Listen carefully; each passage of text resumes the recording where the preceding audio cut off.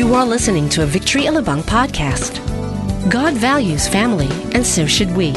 Know how God calls us to valuing our families in this message by Pastor Jonathan Ramirez. Today is our last week, okay? Last week for the Radical series at ang pag-uusapan po natin is we value family. Do you value your family? Of course, we value family. We value family because God values family. I have family of my own. I have 2 children, okay, 2 daughters. Medyo lumalaki-laki na ho sila. Medyo yung akin pong edad ay napaghahalata na. But nevertheless,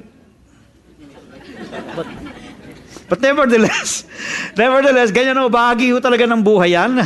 Okay, lahat naman tayo tumatanda. But I am so glad because God gave me my own family and I rejoice with my family every time we come to church, every time we come together, because that should be the attitude that we should have as a family.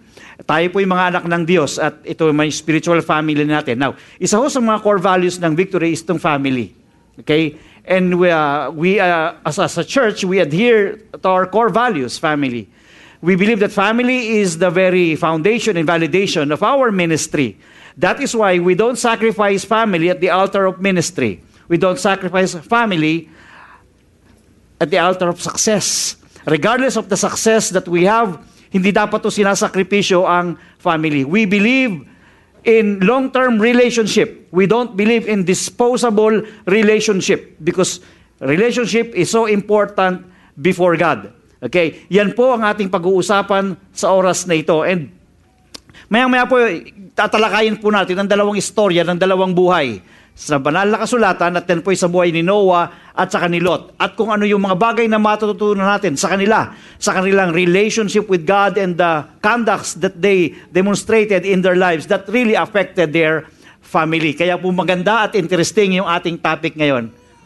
Ready na po ba kayo? Yes. Sabi mo sa katabi mong, ready ka na ba? Tumayo tayong lahat at basahin po natin sa 2 Peter, beginning verse 2 up to, or beginning chapter 2, beginning verse 5 up to 8. Handa na po ba kayo? Okay, let's do it. If he did not spare the ancient world when he brought the flood on its ungodly people, but protected Noah, a preacher of righteousness, okay, and 7 others, if he condemned the cities of Sodom and Gomorrah by burning them to ashes and made them an example of what is going to happen to the ungodly, and if he rescued Lot, a righteous man, who was distressed by the filthy lives of lawless men, for that unrighteous man living among them, day after day, was tormented in his righteous soul by the lawless deeds he saw and heard. Let's just bow down our head and let us pray. Lord, samahan mo po kami, tulungan mo po kami sa aming pag-aaral ng iyong salita. Alam po namin, sa ganang amin kami walang magagawa. Hayaan mo makita namin, Panginoon, ang mga kapahayagan mo na magdudulot sa amin ng pagsunod at pagtitiwala sa iyo para sa aming pamilya. Salamat po, Panginoon, ang aming puso at ang aming pag-aaral ng salita ng Diyos. Pinagkakatiwala po namin sa iyo. Mangusap ka, Panginoon, sa pangalan ng Panginoong Yesus. Amen and amen. Nakaupo po tayong lahat. Okay. Sa araw pong ito'y pag-uusapan po natin ang dalawang buhay, kay Noah at saka si Lot. Okay? At ikukumpara ho natin sila kung ano yung mga bagay na kanilang mga pinahalagahan sa kanilang buhay at the way they conducted themselves that really affected their family. We're going to talk about 3 things on their lives, the factors affecting family. First, we're going to talk about their faith with God, their priorities, the decisions that they make. And third is the very character that they have. Unahin po natin sa pananampalataya. Okay? Now, bago yun, bigyan ko muna kayo ng background sa kanila pong panahon. Okay? Si Noah po ay nailagay sa panahong, sabagay, pareho naman ho situation nila, no? During the time of Noah, God decided to annihilate the entire inhabitants. Why? Because umabot na po sa kasukdulan ang kasamaan ng sangkatauhan. Lahat ng makita ng Diyos, lahat ng nakita ng Diyos na iniisip ng mga tao, lahat ng kanilang mga gawa ay puro masasama. Kaya't umabot na ito sa trono ng Panginoon and He decided to annihilate Everyone. And God would like to raise a righteous generation in the life of Noah together with his family. Now, on the other hand, if we look at the life of Lot, si Lot doon ay nabuhay sa isang city na kanya namang pinili. Okay? Na rampant ang homosexuality, rampant ang sexual immorality, and God decided to destroy the city. Okay? But God would like to save Lot because Lot was somehow under the spiritual covering of Abraham. And God has a covenant with Abraham. And by the virtue of that covenant, dahil si Lot po ay pamangkin, okay, nephew. Pamangkin po siya ni Abraham at dahil patay na yung tatay ni Lot, in a way, inampun na ni Abraham itong si Lot. Kaya Lot was under the spiritual covering of Abraham. And by virtue of that covenant, but the relationship that they have, kinonsidered na si Lot na righteous. Okay? As we have read a while ago. Now, sa mga panahon ng Sodom at Gomorrah, grabe na rin, natalamak na rin po ang kasamaan. So God decided to destroy the city, but God would like to save Lot together with his family. Now, yun po yung background nitong story nito. So pareho silang nasa panahon nang sa paligid na ay punong-puno ng moral decay, moral deterioration, moral corruption. Mayroon bang kaibahan ngayon yan sa ating panahon? You see all over the place, high-tech pa nga ang mga, sa internet mo pa mapapanood, makikita ang lahat ng klase ng kasalanan na gagawa ng tao. Magbukas ka lang ng telebisyon, kung gusto mong ma-stress, makinig ka ng balita. At siguro mapapadapa ka sa sobrang mga balita ngayon. Okay. But the reality, that's the reality where we are in right now. Now, how do we respond towards these things? Marami hong bagay na makakaapekto sa family natin with the current situation that we have, especially with the moral decay of our society, which will certainly affect our family. How do we respond to it? Kaya po sa buhay ni Noah at ni Lot, kukumpara natin yung kanilang buhay at makikita natin kung paano sila nag-respond at kung paano sila nag-behave. Okay? Now, let's talk about their faith. Let's go first for Noah. Sabi mo in Genesis 6 verse 18 to 19, "But I will establish my covenant with you. You will enter the ark." So let me first establish this. Okay? Si Noah, ang Diyos ay nag-initiate ng covenant sa kanya. Okay? Ano ibig sabihin ng covenant? Ito'y pakikipagtipan. Okay? Relationship na ang Diyos ang nag-initiate, hindi si Noah. That's why the Bible says, Noah found favor in the eyes of the Lord. Okay? It's not because of anything, not because Noah was a perfect person. No one is, even in our time. But God initiated that covenant for a divine purpose. God would like to raise up a righteous generation. And I do believe you as believers of the Lord, it is God's will and plan for you to have a righteous generation. Amen. If you are parents here, it is God's will that out of you, out of the righteousness that God has given you, it is God's will for you to raise righteous children, a righteous generation, mga apo, apo sa apo, at following descendants. Do you agree? Kalooban yun ng Panginoon, even in a decaying society. Now, sabi ron, you will enter the ark. The ark symbolizes the protection of God. Speaks about the salvation of the Lord. Speaks about Jesus Christ Himself. And the Bible says, I will establish my covenant with you. You will enter the ark.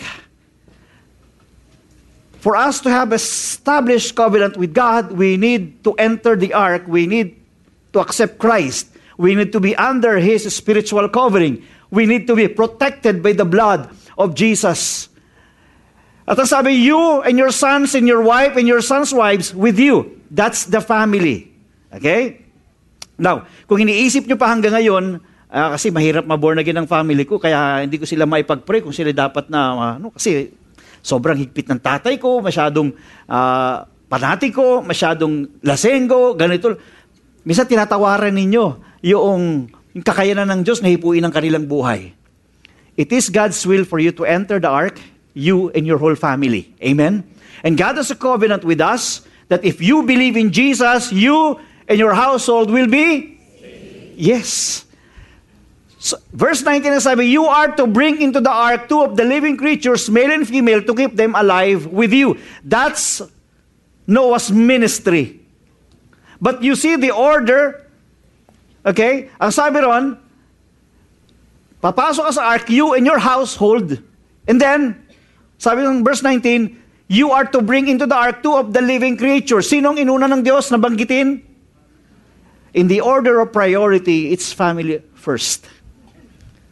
And because as I said a while ago, our family is the validation and the foundation of our ministry. We don't want to sacrifice our family in the altar of success or in the altar of ministry. You may be successful in your field of endeavor. Successful engineer, successful lawyer, successful doctor, successful nurse, successful in every area na kinikilusan ninyo. But if you are failure as a father, as a parent, as a mom, there's something lacking. The success is not complete. Andyan po kayo? Kahit malaki pa yung perang inuuwi ninyo sa bahay, okay? Kung watak-watak na kayo, kung pagpasok mo ng bahay, away-away, kanya-kanyang diskarte, baliwala, yung malaking halaga na ipinapasok mo sa loob lang yung tahanan kung sira na ang iyong pamilya. Medyo bubusina lang ako ng konti, marami akong masasagasaan ngayon. Okay, maganda yung celebration ng ating anniversary. Okay, mananagasa ho ako ng konti. Okay. So, dito makikita ninyo, si Lord ang nagsasalita dito, ha? God knows that family is a priority more than anything else. Inasmuch as God would like to keep the living creatures, male and female, to keep them alive inside the ark para makapag-reproduce pa. Common sense dictates. Siyempre, magiging mag-asawa yung mga hayop na magre-reproduce sila after God would annihilate everything. But ang priority ni Lord, Noah, you and your whole family. Katunayan, inulit yan sa verses 1 and 2 ng Genesis 7. The Lord said to Noah, go into the ark, you and your whole family, because I have found you righteous in this generation. Take with you 7 pairs of every kind of clean animal, a male and its mate. So, again, in order of family, in order of priority, anong inuna ni Lord? Family. Okay? Family first before ministry. Now, while it is true that God initiated the covenant, the good thing about Noah is that he responded well. Alam nyo, tayo na born again not because we are good. Tama? Na born again tayo hindi dahil nakita ng Diyos dati na tayong mabait simula pagkabata hanggang kasalukuyan. Katunayan, marami sa atin ay walang bait nung nakakilala tayo kay Lord. Okay? Binago na lang tayo ng Panginoon. Hindi tayo sa matalino tayo kaya nakilala ko si Lord. Hindi. Hindi dahil sa matalinong bawat isa kaya siguro pinili ako ng Diyos. God initiated the move. God even used people around you to share the Word of God. Amen? Sino po rito na born again may nag-share sa inyo? Taas ang kamay. Okay? Yung iba sa inyo biglang nagpakita na lang si Lord. Okay?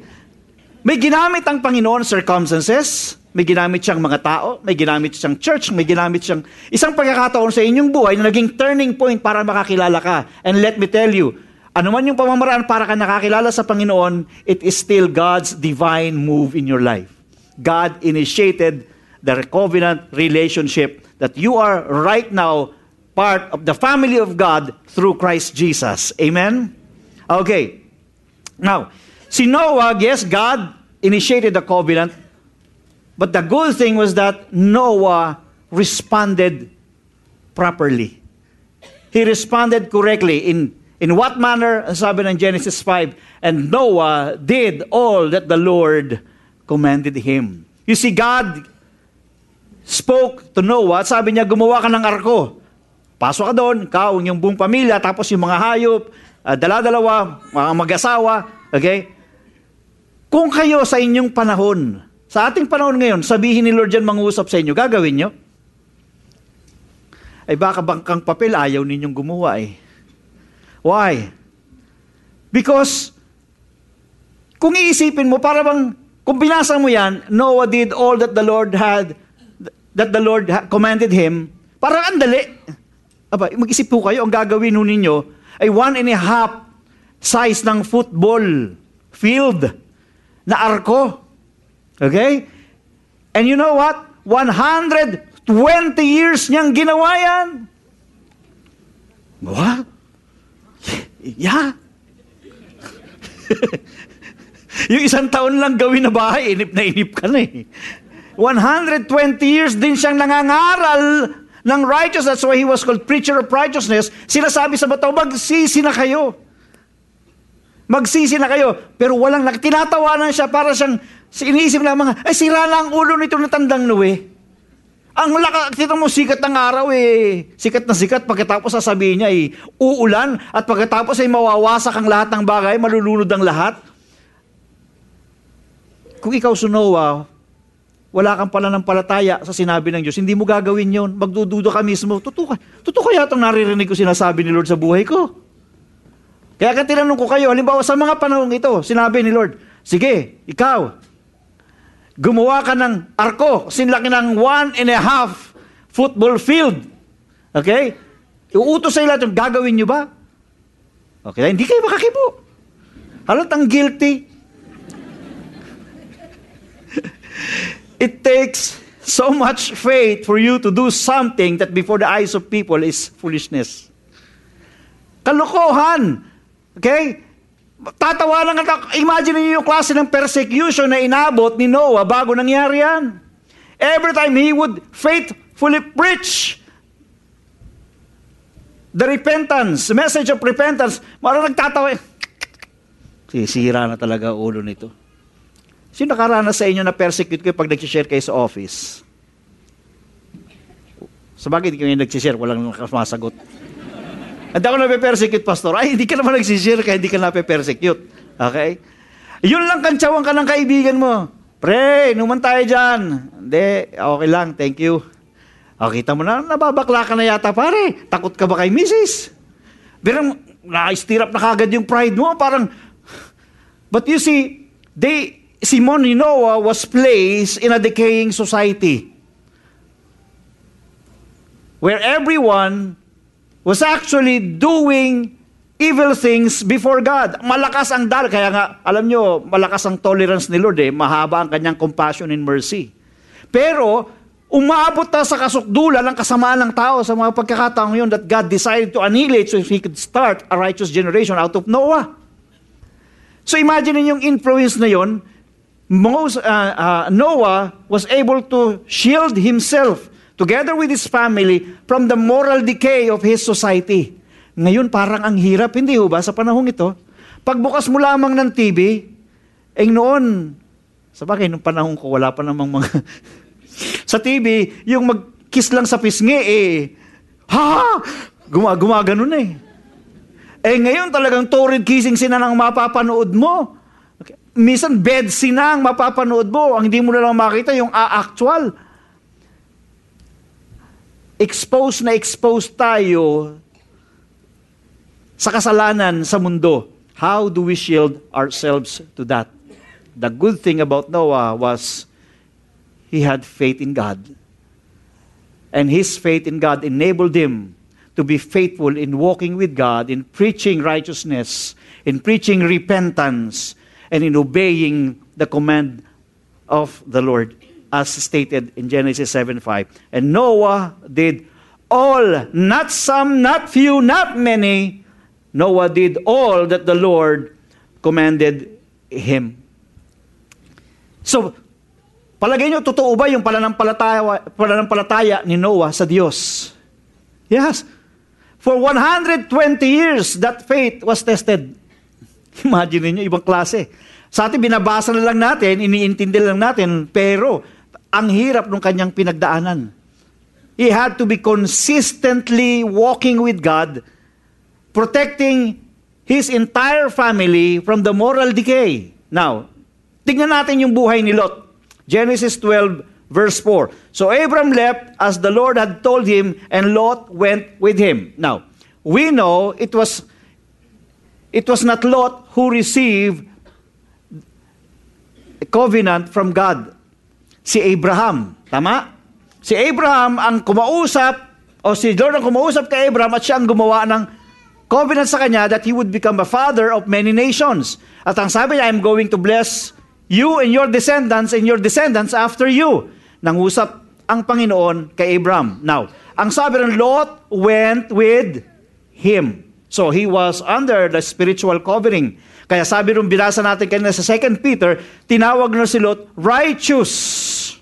Parang medyo intriguing nga kung aalamin nyo yung buhay ni Lot. Bakit siya tinawag na righteous? Siguro kung kayo inabasa nyo yung buong buhay ni Lot, maaaring kung pwede, gupitan nyo yung Biblia ninyo, tanggalin yung salitang Lot was righteous. Okay? But he was righteous on the basis of his relationship with Abraham because God had a covenant with Abraham. Amen? Now, sabi po rito sa may Genesis 13:1, still confirming the same thing. So Abraham went up from Egypt to the Negev with his wife and everything he had, and Lot went with him. Now, wala akong masama kay Lot na tinawag siyang righteous. It was because he was under the spiritual covering of Abraham. Okay? Wala ring masama na siya ay sumunod kay Abraham kung mayroon mang isang tamang desisyon na nagawa si Lot. Yan ay ang magpasakop kay Abraham at consider si Abraham para niyang tatay. Because Abraham was a righteous man, he had covenant with God. Unfortunately, ito yung sinasabi ko. Unfortunately, he was not able to develop his own faith with God. Minsan nakakala ng mga anak, total yung mga magulang ko naman ay born again Pero siguro palagi ko na ipupunta na rin ako sa langit kahit hindi ako sumasama sa kanila. That's what you call borrowed faith. Okay? Nanghihiram ka ng pananampalataya ng iba. Yes, while it is true, it's nice to follow somebody who fear God, somebody who prays for you, somebody who do one-to-one to you, somebody who will disciple you, but at the end of the day, you have to learn to walk by yourself with God. Na kahit na walang nagtatanong sa iyo kung nagbasa ka ng Bible, you have the discipline of reading your Bible. Kahit hindi tinatanong sa iyo na nagpray ka na ba, you have the discipline of coming to God and praying because you know that is because you have a personal relationship with God. Amen? We need to develop our own personal relationship, and I'm not just talking about an ordinary relationship but a growing and a healthy relationship with God. Hindi po namin minamasama if you would just text us or send us messages na nagpapapray kayo. Gusto ho namin, pinagpipray ho namin kayo. Pero ang tanong doon, kayo ho ba nag-pray na? Kung may sakitin yung loved ones, please pray for our loved ones. Pag-pray ho namin yan. Pero ang tanong, kayo ho ba mismo lumapit na kay Lord at nag-pray? Okay? Sometimes you are borrowing others' faith for you. Because somehow, nakita, it worked. Hindi ko naman pinag-pray yung nanay ko, biglang gumaling. Dahil may ibang nag-pray. It's the grace of God. But you have to develop your own personal relationship with the Lord. Kaya yung mga nagawa one-to-one nila kayo, it's because they would like you to, parang baby. Alam niyo, bagong panganak. Okay? Hanggang sa magiging bata, yung baby, yung sango, yung bata. Okay. Hindi pa kagad marunong lumakad yan. Inaalala yan. Okay? You walk alongside para tumibay yung kanyang mga tuhod. Hanggang sa eventually, makikita mo, kaya na niyang maglakad. At sa kanyang paglakad, minsan madadapa, pero tinuturuan ng nanay na bumangon. So bangon, para matuto siyang bumangon sa kanyang sariling paa hanggang sa tumibay yung kanyang tuhod at makapaglakad na. Okay? Si Noah responded well. He obeyed everything that the Lord commanded him, including preaching righteousness and repentance. Itong si Lot, sumama man siya kay Abram, pero hindi siya nag-develop ng kanyang relationship with God. Laging sumasakay sa pananampalataya ni Abraham. But I would like to tell you one good news about him. He was blessed also by God. Kasi by virtue of God's covenant with Abraham, I'm going to bless you and your descendants after you. Kita niyo yung mga anak, kung mga parents niyo may takot kay Lord, nagtataka kayo, hindi kayo nagpipray, pero nabibless kayo. It's because of your parents. Because of your praying parents. Okay? Inside the family, kahit hindi ka man nanay o tatay, pero ikaw ay anak, and you've been praying for your family, minsan nagugulat yung nanay, bakit nabibless tayo? Samantalang ikaw lang ang Christian sa loob ng family. Yes, it's because you're there. Hindi ho masamang magsimula na wala ka pang alam sa Biblia. But you must not stop there. Isang taon na, John 3:16 pa rin lang ang nababasa mo. Paano? Ayaw mo mag-invest, bumili ka ng Bible, binibili mo yung ang mamahal na mga sermon, 45,000, 35,000. Magkano yung Bible? 500. Mahal! You don't even want to invest in reading the Word of God and having a word of the Bible. Ano ba yung mga bagay na tunay na mahalaga para sa iyo? Ang pananampalataya mo ay somehow magdidikta kung ano yung mga bagay na palalaguin mo sa buhay mo. Kung ang pananampalataya mo ay nakatuon sa Diyos, pagbibigyan mo ng tuon, yung mga bagay na magpapalago sa iyong pananampalataya, magbibigay ka ng oras because you give time for something that you value. Okay? Magbabasa ka ng Bible, mananalangin ka, dadalo ka ng church, not because these are requirements, because that's not a requirement. It is a product of your response to your personal relationship with God. Amen? Sino rito yung pag dumadating kayo sa bahay, nagkikiss kayo sa parents niyo, kayo nagbe-bless kayo, taas ang kamay. Ini-snub nyo siguro yung ibang hindi nagtaas. Siguro ini-snub nyo na parents niyo, no? Alam yung mga anak ko, hindi ko pinauso yung mano.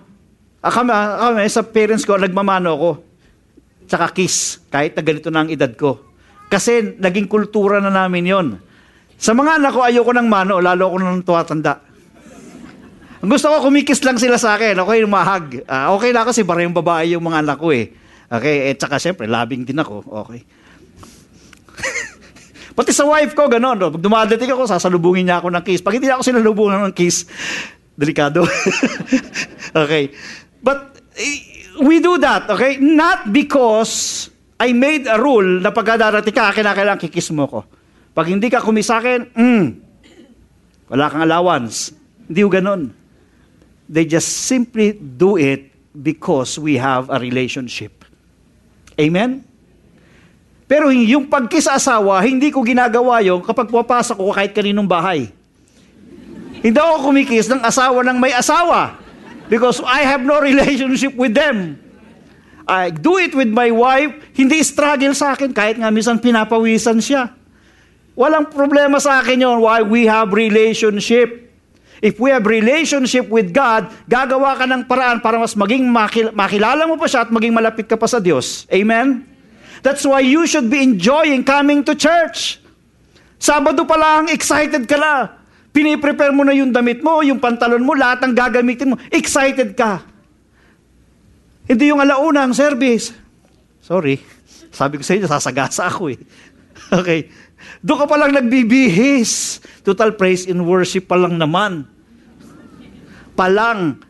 Pinupuri pa lang naman nila si Lord. Wala pa yung Word of God. Let us not take for granted the things that would enhance our faith. Because faith is so important in our lives. It would affect our family. That is why God succeeded in bringing Noah and his family into the ark. And lumabas din sila nung yung maayos na yung lahat ng bagay. Now, tingnan po natin kung paano ang epekto yung kanilang pananampalataya sa pagsunod ng kanilang mga anak.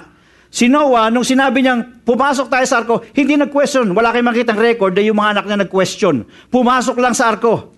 Okay? Sumunod lang sa kanya. Pero ito si Lot, tingnan natin. Okay? Nung sinabi ng anghel sa kanya na gugunawin na. Okay? Sabi ganoon, so Lot went out and spoke to his sons-in-law who were pledged to marry his daughters. He said, hurry and get out of this place because the Lord is about to destroy the city. But his sons-in-law thought he was joking. Nagtawanan pa sila. Bakit?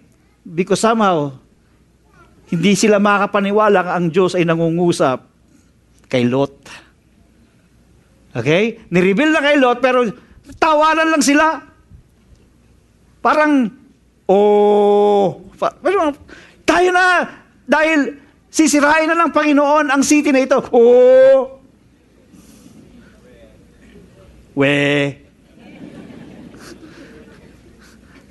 Mga magulang, ang mahirap po pag dumating sa puntong yung sinasabi sa kanya kung hindi nyo na pinaniniwalaan. Pag hindi na nila pinaniniwalaan yung mga bagay na sinasabi nyo, there's problem. Kung meron mang mga taong number one dapat ay naniniwala sa atin, dapat pamilya natin yon. Yung pinakamalalapit kay Noah, ginagalang siya. Bagamat tinatawaran siya ng lipunan. Bakit? Ginagalang siya dahil malalapit sa kanyang mga tao, kilalang kilala siya. Nakita na ba kayo ng tao habang napapalapit kayo, lalo kayong umahanga sa kanila? Si Noah, ganun ho. Samantalang si Lot, habang nakikilala siya ng kanyang mga anak, ng kanyang pamilya, lalong hindi naniniwala sa kanya. Sa kanilang paningin, walang kredibilidad yung kanilang tatay. At dyan po ba kayo? We need to establish our credibility before our family. Importante po yun. Kung ang asawa mo hindi naniniwala sa iyo, sino pa maniniwala sa iyo? Kapag alam ng pamilya mo na totoo yung pananampalatayang niyayakap mo, maniniwala sila sa iyo. They know you can hear from God. And when you say, God said to me, hindi sila magdadalawang isip. They would listen to you. Pag sinabi mo, sabi sa akin ni Lord, God revealed to me in my prayer time, God revealed to me on God's word, na ganito, ganyan. Makikinig sila sa iyo. Why? Because they believe you and the faith that you have is genuine. Amen? Now, let's go to the second one, priorities.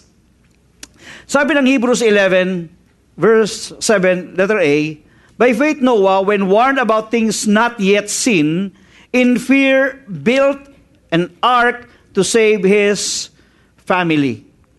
Ang sabi rin, in holy fear, built an ark to save his family. Bunga ng kanyang banal na pagkatakot sa Diyos, okay, nagtayo siya ng arko at isinave niya yung kanyang family. Okay.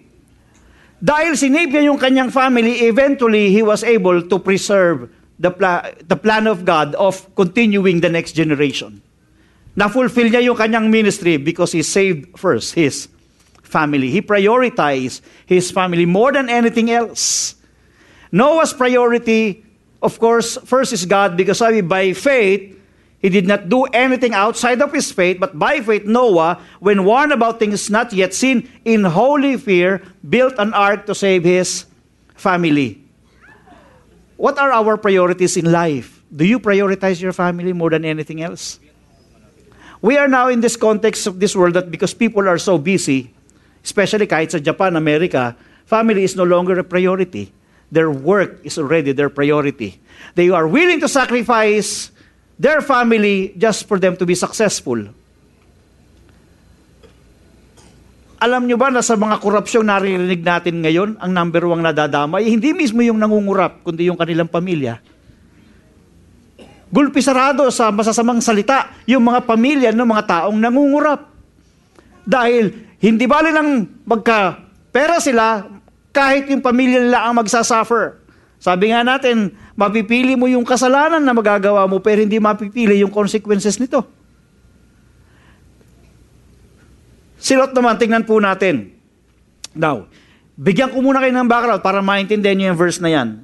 Dahil yumaman na ng gusto si Abraham at saka si Lot, na yung mga herdsmen nila, yung mga tauhan nila, nag-aaway na sa isa't isa. Kasi sabi ni Abraham, hindi maganda na magpatuloy yung ganitong sitwasyon. Okay? So gawin natin, mamili ka Lot kung saan mo gustong pumunta. Pag pumunta ka dito, sa kabila ako pupunta. O kung dito ka pupunta, dito ako pupunta. So binigyan ng first choice itong si Lot. Si Lot, anong ginawa niya? Ito yung kanyang desisyon. Abraham lived in the land of Canaan while Lot lived among the cities of the plain and pitched his tents near Sodom. Okay? So ang unang pinapili, si Lot. At kung ano yung hindi pipiliin ni Lot, yun ang kay Abraham. Okay? Kaya si Abraham napunta sa Canaan dahil ang pinili ni Lot, sabi ron, pitch his tents near Sodom. Bakit kaya ipinili ni Lot ang Sodom? It is because nakita niya na prosperous yung land. Nakita niya mayaman yung lupa. Nakita niya parang green pasture. Yung lupang ito maganda. Mas makalalamang ako dito. Kung ito ang pipiliin ko kaysa doon sa kabilang yun, yun na lang kay Abraham. Ito sa akin. Ang consideration niya, wealth. Ang consideration niya, material possessions. Alam ba ninyo yung lugar ng Sodom? By history? Yung Sodom and Gomora, na ginunaw ng Panginoon, nagpababa ng mga asupre at sinunog lahat ng mga inhabitants doon because of homosexuality and rampant immorality. Yung, alam niyo yung salitang sodomy, yung lalaki, nire-rape yung isang lalaki. Okay? Okay? Doon nang galing yung sa word na sodomy, sa Sodom and Gomorrah, na kinamumuhian ng Panginoon. Na iniwan nila yung natural relationship ng mga lalaki sa women at sila'y pumapatol sa kanilang mga kapwa lalaki. And vice versa. So, makikita po natin dito, si Lot, ang pinili niya ay yung Sodom. Now, sa buhay natin, ano ba ang priority natin? If your family is your priority, the choices that you make, you will be careful with the choices that you make. Saang environment nyo ba ini-expose yung inyong mga anak? I've heard one friend of my daughter na yung tatay niya dinala siya sa beer house o sa tawag doon, sa inuman, sa isang club. At umorder ng pagkain yung kanyang anak, sabi niya, bakit yan ang in-order mo? Ba't di ka umorder ng beer? Kasi nagbibirata na yung anak niya, gusto rin niyang maging isang tunay na lalaki. Sino po rito mga tunay na lalaki? Taas ang kamay. Okay, wala. Hindi magtaas, hindi niyo magawa. Hindi ho alak at pag-inom nito ang magiging dahilan para ikaw yung maging isang tunay na lalaki. Okay? Dinadala, imbis na dalhin ng tatay sa maganda, ay dadalhin doon sa kung saan may matututong maglasing. He is multiplying his own kind. Mga father, kung tayo po'y nagkamali, minsan sa buhay natin, wag na nating idamay pa yung mga anak natin sa mga pagkakamali natin just to justify that what you were doing before is right. Let us learn to prioritize our family. Yung lugar na yung, siguro masasabi ko na yung lugar na inyong titinitirhan, tignan din po ninyo. Ang mga anak nyo ba'y nasishildan ninyo doon sa community? Baka sa may tabi ng bahay ninyo, puro nagiinuman doon at yun ang kabarkada ng inyong anak. Huwag kayong umasa kung dumating yan minsan huwag kayong magulat kung minsan dumating yan, ilasing. Kasi ganun din lahat yung kanyang mga kaibigan. If we make decisions in life, even in the way, even in your work, how will that affect your family? Kung tisirain ito ang pamilya mo, learn to prioritize your family first. Kung yun ay sisira ng pamilya mo, you must learn how to say no. Dahil ang pamilya is so important with God. Kung ikaw ay nananalangin para sa iyong pamilya and desiring something good for your family, you know what? That's yes in Christ. Why? Because God values family. Kaya kung ikaw nagpipray ka ng isang magandang bagay sa pamilya, tuloy mo. Dahil mahal ng Diyos ang pamilya mo, lahat ng panalangin mo sa pamilya mo, it's yes. Amen? Now, number 3 is character. Okay, tignan natin yung character ni Noah. By faith, Noah, when warned about things not yet seen, in holy fear, built an altar to save his family. But by his faith, he condemned the world and became heir of the righteousness that comes by faith. So makikita natin dito, alam ni Noah kung ano yung kanyang i-reject at kanyang tatanggapin. Our character will determine the predictability of our own actions. Kapag alam mo isang tao may character, okay, alam mo kung paano siya magre-respond sa situation. Alam mo, mapipredict mo kung anong kanyang gagawin kapag dumating isang sitwasyon. Halimbawa, isang tao ito, kilala mo na siya, may takot sa Diyos, may integridad. Iniisip mo pa lang na kung sakaling may bribe sa kanya, more or less predictable na sa'yo kung anong kanyang gagawin, i-reject niya yon. Kasi kilala mo siyang taong may integridad. Ganun po si Noah. Sabi na he condemned the world, meaning yung mga makamundong bagay ay kinondemn niya kahit lahat sa paligid niya ay puro makasalanan at gumaga ng mga, hindi lang kasalanan, dahil lahat naman tayo makasalanan, but wicked things before God, he shielded himself. He rejected the offer of the world. As what the Bible says, do not love the world or anything that is in the world. For if you love the world, the love of the Father is not on you. So dito makikita natin, he condemned the world and became heir of the righteousness that comes by faith. He was righteous, yes, because he received that righteousness from God, but he started walking in righteousness because he developed his personal relationship with God. Amen? Now, tingnan natin naman okay, let me just read again. Confirmation. This is the account of Noah and his family. Noah was a righteous man, blameless, among the people of his time, and he walked faithfully with God. Maliwanag na maliwanag that he walked faithfully with God. With regard to his character, he preserved his integrity. And he did it consistently. He became faithful with God. Ang mga bagay na pinapahalagahan ng Diyos, pinapahalagahan din niya. Tingnan natin si Lot. Genesis 19 verses 5 to 8. Ito po yung mga pagkabigyan ko kayo ng quick background. Ito po yung mga pagkakataon na ang dalawang anghel ay bumisita kay Lot. Okay? Ang tungkulin dalawang anghel na yun, warningan si Lot at iligtas sila dahil God was about to destroy Sodom and Gomorrah. Now, nakita ng mga kalalakihan, pinalibutan yung bahay ni Lot. Dahil nakita nila, may dalawang angels na pumasok sa loob ng bahay ni Lot. Naniniwala ba kayo ng mga angels kung mga lalaki, gwapo? Of course, gwapo. Angels yun eh. Nakakita na ba kayo ng angels? Huwag niyo akong titigan ng ganyan. Okay. Masama ang loob ninyo mga intercessor Okay. So, siyempre mga gwapo, yung nagka-interest yung mga nakakita, may pumasok ng mga gwapong lalaki. So, pinalibutan yung bahay ni Lot. Ito yung sabi nila. They called Lot, "Where are the men who came to you tonight? Bring them out to us so that we can have sex with them." Hindi maganda. Mga kalalakihan nito, gusto nilang magkaroon ng sex sa kapwa nila lalaki at hindi ginugulo pa, kinakalabog pa yung bahay ni Lot. Could you imagine the moral decay? Sabi, Lot went outside to meet them and shut the door behind him and said, "No, my friends, don't do this wicked thing." Okay alam ni Lot kung ano yung wicked thing, pero tingnan natin, ano yung decision na kanyang ginawa, ano yung pinopropose niya na alternative. Ito, verse 8, "Look, I have 2 daughters who have never slept with a man. Let me bring them out to you, and you can do what you like with them. But don't do anything to these men, for they have come under the protection of my roof." Could you imagine that? That's what you call compromise. Ay, huwag niyong gagalawin mga bisita ko. Ito lang dalawang anak ko. Sige, rape ninyo, gahasain ninyo. Gawin niyo kung anong gusto niyong gawin. Okay lang. Nasaan doon yung morality ng taong ito? Wow.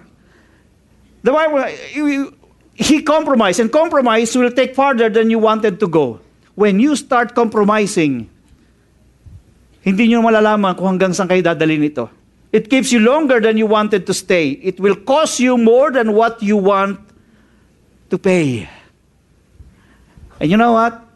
Yung mga desisyon na ginawa ni Noah, desisyon na ginawa ni Lot sa kanilang buhay, ay mayroong mga epekto sa kanilang mga pamilya. Parents, be careful with all of our conducts, actions, because that will affect our family. Akala nyo minsan kayo lang madadamay, hindi. Buong family. Tingnan natin, what were the consequences of their conducts to their own family? Tingnan natin family ni Noah. Genesis 8:15, "Then God said to Noah, come out of the ark, you and your wives and your sons and their wives." Ito po yung tapos na. Sabihin, naligtas na sila, pinalalabas na ni Lord sila sa arko. At ang sabi ng Genesis 9:1, Then God blessed Noah and his sons, saying to them, "Be fruitful and increase in number and fill the earth." Because of the proper response of Noah, he was able to develop his personal relationship with God. He has integrity. He demonstrated that character in his life, and he prioritized his family. Ang sabi ron, bless ni Lord yung family ni Noah. Be fruitful and increase in number and fill the earth. Tingnan natin yung pamilya ni Lot. Okay? Okay. Sa Genesis 19 verse 36. Ito po unahin natin ito po yung pagkakataon na nakatakas na ho sila. Una sa lahat, yung asawa ni Lot, okay? Nung sila ay tumatakas na papalayo ng Sodom, yung asawa lumingon. Sabi ng anghel, huwag kayong lilingon. Pero lumingon, ano nangyari? Naging asin din siya. Okay? So, ibig sabihin, bakit siya lumilingon? Dahil Minsan silang nabuhay sa Sodom kahit inalis na sila roon ng Panginoon, ang Sodom ay nasa kanya ng puso. Kaya binabalik-balikan. Mga kapatid, huwag nyo nang balik-balikan yung dating kasalanan kinaroroonan ninyo. Baka maging asin din kayo, baka umalat kayo sa kaibang paraanan. Sa mga anak, tingnan po natin. So both of Lot's daughters became pregnant by their father. Ito yung nangyari. Kasi patay na yung nanay. Okay? Naisip lang ako, para dumami tayong muli, lasingin natin si tatay. Okay, ano? Lasingin natin si tatay and let's have sex with him. Okay? So nauna yung isa, sumunod yung pangalawa, trinopos nung nauna, doon sa pangalawa, gawin din. Pareho nilang ginawa, they had sex with their father, and what happened?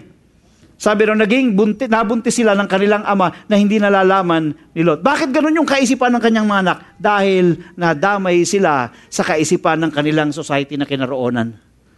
Kung sino yung mga nakapaligid sa iyo, yun ang higit na makaka-influensya sa iyo. So beware of the influences that you allow to come in your life. The older daughters had a son, and she named him Moab. He is the father of the Moabites of today. The younger daughter also had a son, and she named him Ben-Ami. He is the father of the Ammonites today. Mga kapatid, it's so important for us to have a genuine relationship with God. Because your relationship with God affects the way you value family. We all value our family. The question is it intentional on your part to do something as an expression of valuing your family? Yes, mga kapatid, God values your family, so we have to value our family as well. Because our family here on earth is a reflection of our family in heaven. We as children of God, we are all family of God. And you know what? Nung magkasala ang tao, naihiwalay tayo sa Diyos. Christ did something for us to be reconciled to the family of God. Christ died on the cross so we can all be reconciled to God and be part of God's spiritual family. We hope you were inspired by that message. As we conclude our Radical series, allow us to wish you all a happy 30th anniversary from your Victory Alabang family. Thank you and stay connected.